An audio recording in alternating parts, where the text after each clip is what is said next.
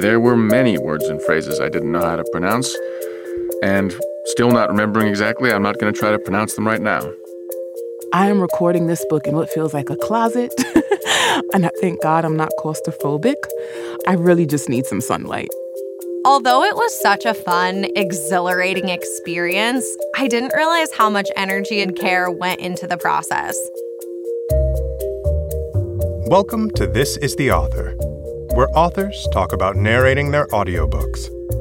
In this episode, meet journalist, producer, and researcher Nick McDonell, social worker and founder of Minaa B Consulting, Minaa B, and CEO and founder of Deeper Than Money, Chloe Elise.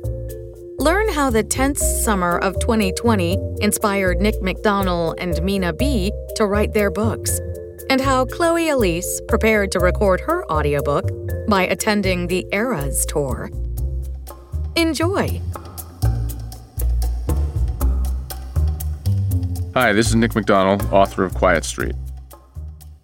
Today is the 3-year anniversary of the murder of George Floyd, and that murder and the Black Lives Matter protests and the subsequent discourse around race and economics in the United States inspired me to sit down and write this book. If I had to describe what it was like to record my audiobook in one word, the word would be easy, because of the good people I was working with, who made the thing flow very smoothly. There were many words and phrases I didn't know how to pronounce, or had forgotten how to pronounce, and still not remembering exactly, I'm not going to try to pronounce them right now. The section that was most fun to record was the section of my peers who I was quoting verbatim, because it put me back inside their heads, for better and worse, as I was trying to read their language, and so it got me out of my own head while I was recording this book, which is a fun thing to do. If I had to record the book again, I'd probably bring an extra cup of coffee. Who's your dream narrator, living or dead, if you hadn't done it yourself? Ooh. I guess I would have liked to have F. Scott Fitzgerald. That would have been a good one. And now, listen to a clip from Nick McDonell's audiobook. In the first spring of the pandemic, I worked a few shifts at a hospital in Brooklyn. The governor had asked on television that healthcare workers volunteer, and tens of thousands did. I was surely among the least qualified. An EMT on paper, I had till then worked a total of 12 hours, a single overnight ambulance rotation amid the bars and projects of Manhattan's Lower East Side. Over the course of that night, we transported 10 or so patients to various hospitals.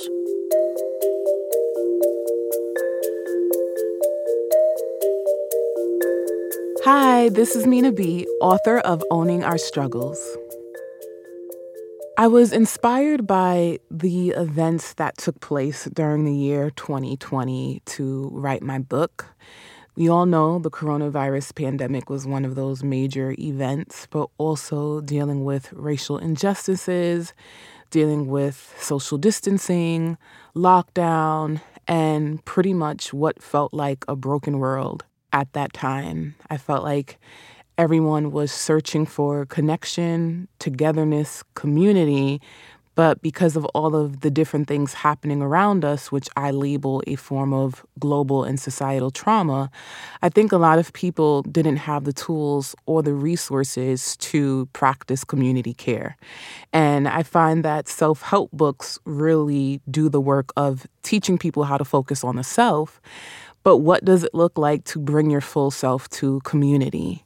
And I wanted to provide people with the resource on how to actually do that, how to actually bridge their self-healing work to collective healing.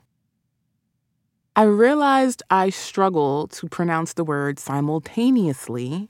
For some reason, I don't know if it's my New York accent, I don't know if it's my Caribbean accent that comes out, but I tend to say simultaneously, and it literally feels like a tongue twister saying simultaneously, which I say a lot in my book, I realize as well. So I would say that was a tricky word to say out loud. I'm excited that the listeners will get an opportunity to hear more about my personal life and my story, because I share a lot of myself on social media, but the stories I write about myself in my book, I have never shared publicly.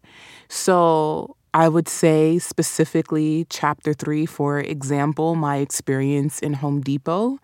I'm really eager to hear how listeners react to that, if maybe they can relate to that, or just honestly what comes up for them as they listen to that story.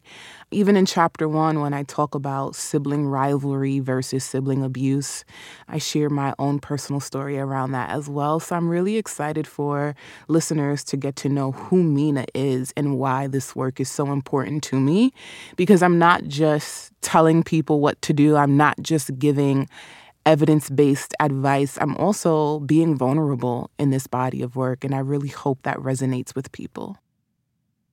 I prepared for my audiobook recording in 2 different ways. So I was listening to a lot of audiobooks and really just paying attention to the cadence and the tone. And I love to read a lot of fiction. And I think that's very helpful because when you have a narrator, sometimes they're literally playing the voice of multiple characters in a book. And it's so beautiful to hear them shift their range between different characters.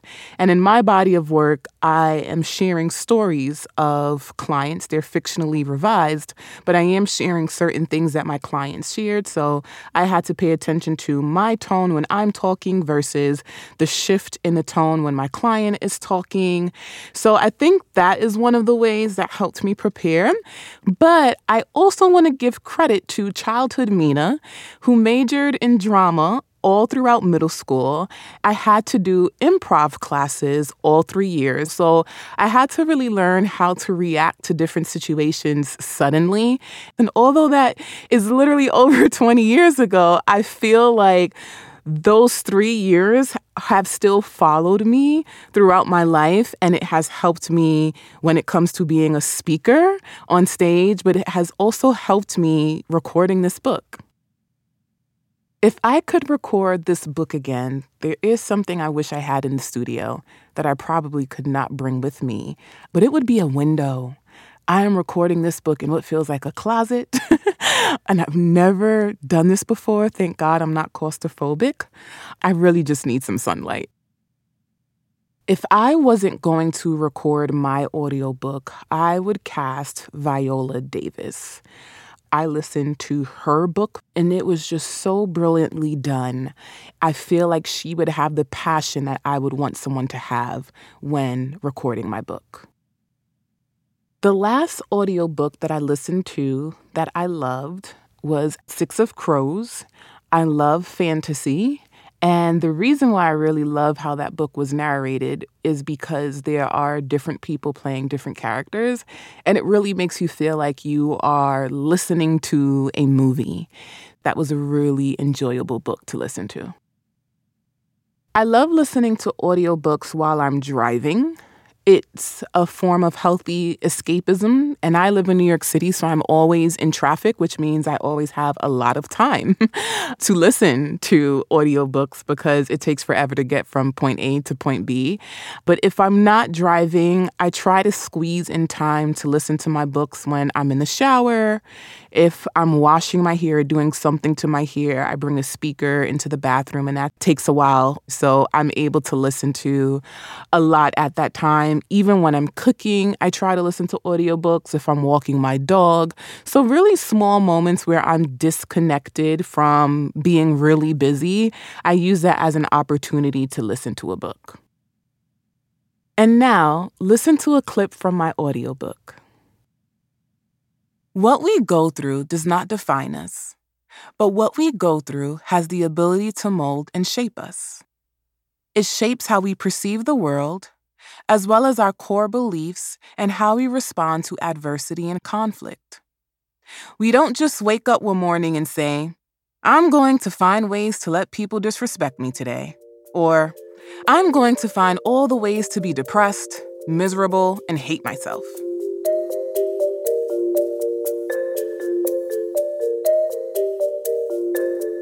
Hi, this is Chloe Elise, author of Deeper Than Money, Ditch Money Shame, Build Wealth, and Feel Confident AF.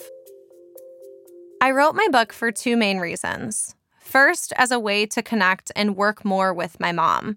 She came to work for me full time, and she loved to edit, and it was really a way for her to not only spend more time doing the work that she loved, but also for us to have this really fun and creative process to work through together. The second reason why I wanted to create this book is I wanted there to be an accessible and fun resource for women to digest financial information in a way that feels really easy. When I first started my journey into finances that I detail in my book, I really struggled with finding resources that not only I resonated with, but that also didn't feel shameful and like I didn't understand any of the financial jargon. So this was really the book that I would have loved to have 7 years ago.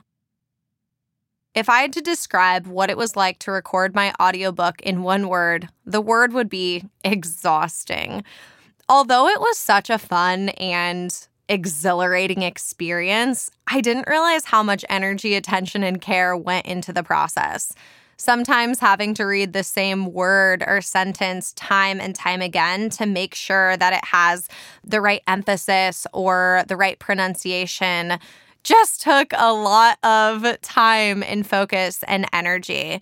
It was a blast, and I had such a great team that I was working with that, again, made the process so fun, but I absolutely underestimated the amount of work it took. Growing up, my parents thought that it was really cute how I mispronounced words, and so they would never correct me.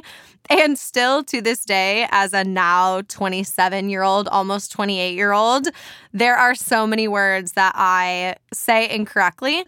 The word or phrase that I had trouble pronouncing is existentially. That word took me about 50 tries every single time, and all right, my director just bumped in to tell me that I still said it wrong. Let's try again. Existentially. Woohoo! My favorite section to record was definitely on the more mindset and money psychology portions of the book. Although I do love to talk about the tangibles of finances and strategy, it was difficult to record them because there's a lot of graphs or charts and numbers at play that for me don't land in the same way when you're hearing them and didn't feel as natural when I was recording it. Whereas as I'm describing things in the more deeper than money sections, that felt so much more in flow and I could get really fired up and passionate about them. So those were definitely my favorite sections to record. I prepared for the audiobook recording by attending the Taylor Swift Eras Tour 2 days before we started recording. I definitely would not necessarily recommend doing that because I just about lost my voice the day after the concert from screaming and singing and getting so excited. So that was definitely not the best way that I could have prepared for reading the audiobook. And again, I underestimated how much power and clarity you need to have in your voice in order to really perform. And so I really wish I would have prepared more by not using my voice, drinking more tea, and resting to mentally prepare for the long days of recording. If I had to record again, I would bring tea with me into the studio because that truly was the most helpful thing. Tea and cough drops while recording. I didn't drink it the first day and I wish I would have. And it was here. I just didn't think about it. But then the second and third day I had it and it just helped so much with my voice strain. If I wasn't going to record my audiobook, I would cast Emma Watson. I love Emma Watson. I'm a huge fan of hers. And I also love breaking into accents. throughout my day-to-day life. And so not only would that be so beautiful and fun to listen to her voice, but I would feel such a personal honor and connection to her. The last audiobook I listened to was How to Do the Work by Dr. Nicole LePera, and truly one of my top 5 books ever. Absolutely loved it. One of those books that I also, after listening to, bought a hard copy because I wanted to have something tangible to go through as well. But if you are wanting to try therapy but you're nervous, start by reading that book because it honestly was like being in a therapy session. So 10 out of 10 recommend. My favorite place to listen to audiobooks is definitely on a walk with my dogs. I love to take daily walks, no matter the weather usually, and also have that dual habit stacking where not only am I getting some exercise in, but also getting some knowledge. Normally, I read or listen to audiobooks consistently. However, in the process of writing and recording my own book, that has taken a backseat. I am excited after this process concludes to get back into listening to audiobooks more consistently. And now, listen to a clip from my audiobook. Click. I hung up the phone with my travel agent. My head was spinning, but in the best kind of way. I had just dropped $10,000 in 15 minutes flat to book a last-minute trip to Europe. Being able to spend that money and have that amount of financial freedom was a monumental money win for me. I smiled as another, bigger win crossed my mind: silence. The 2 inner money dialogues that had plagued me my entire life were silent.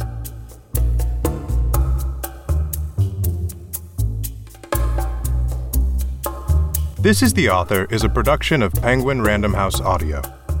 Thank you for listening.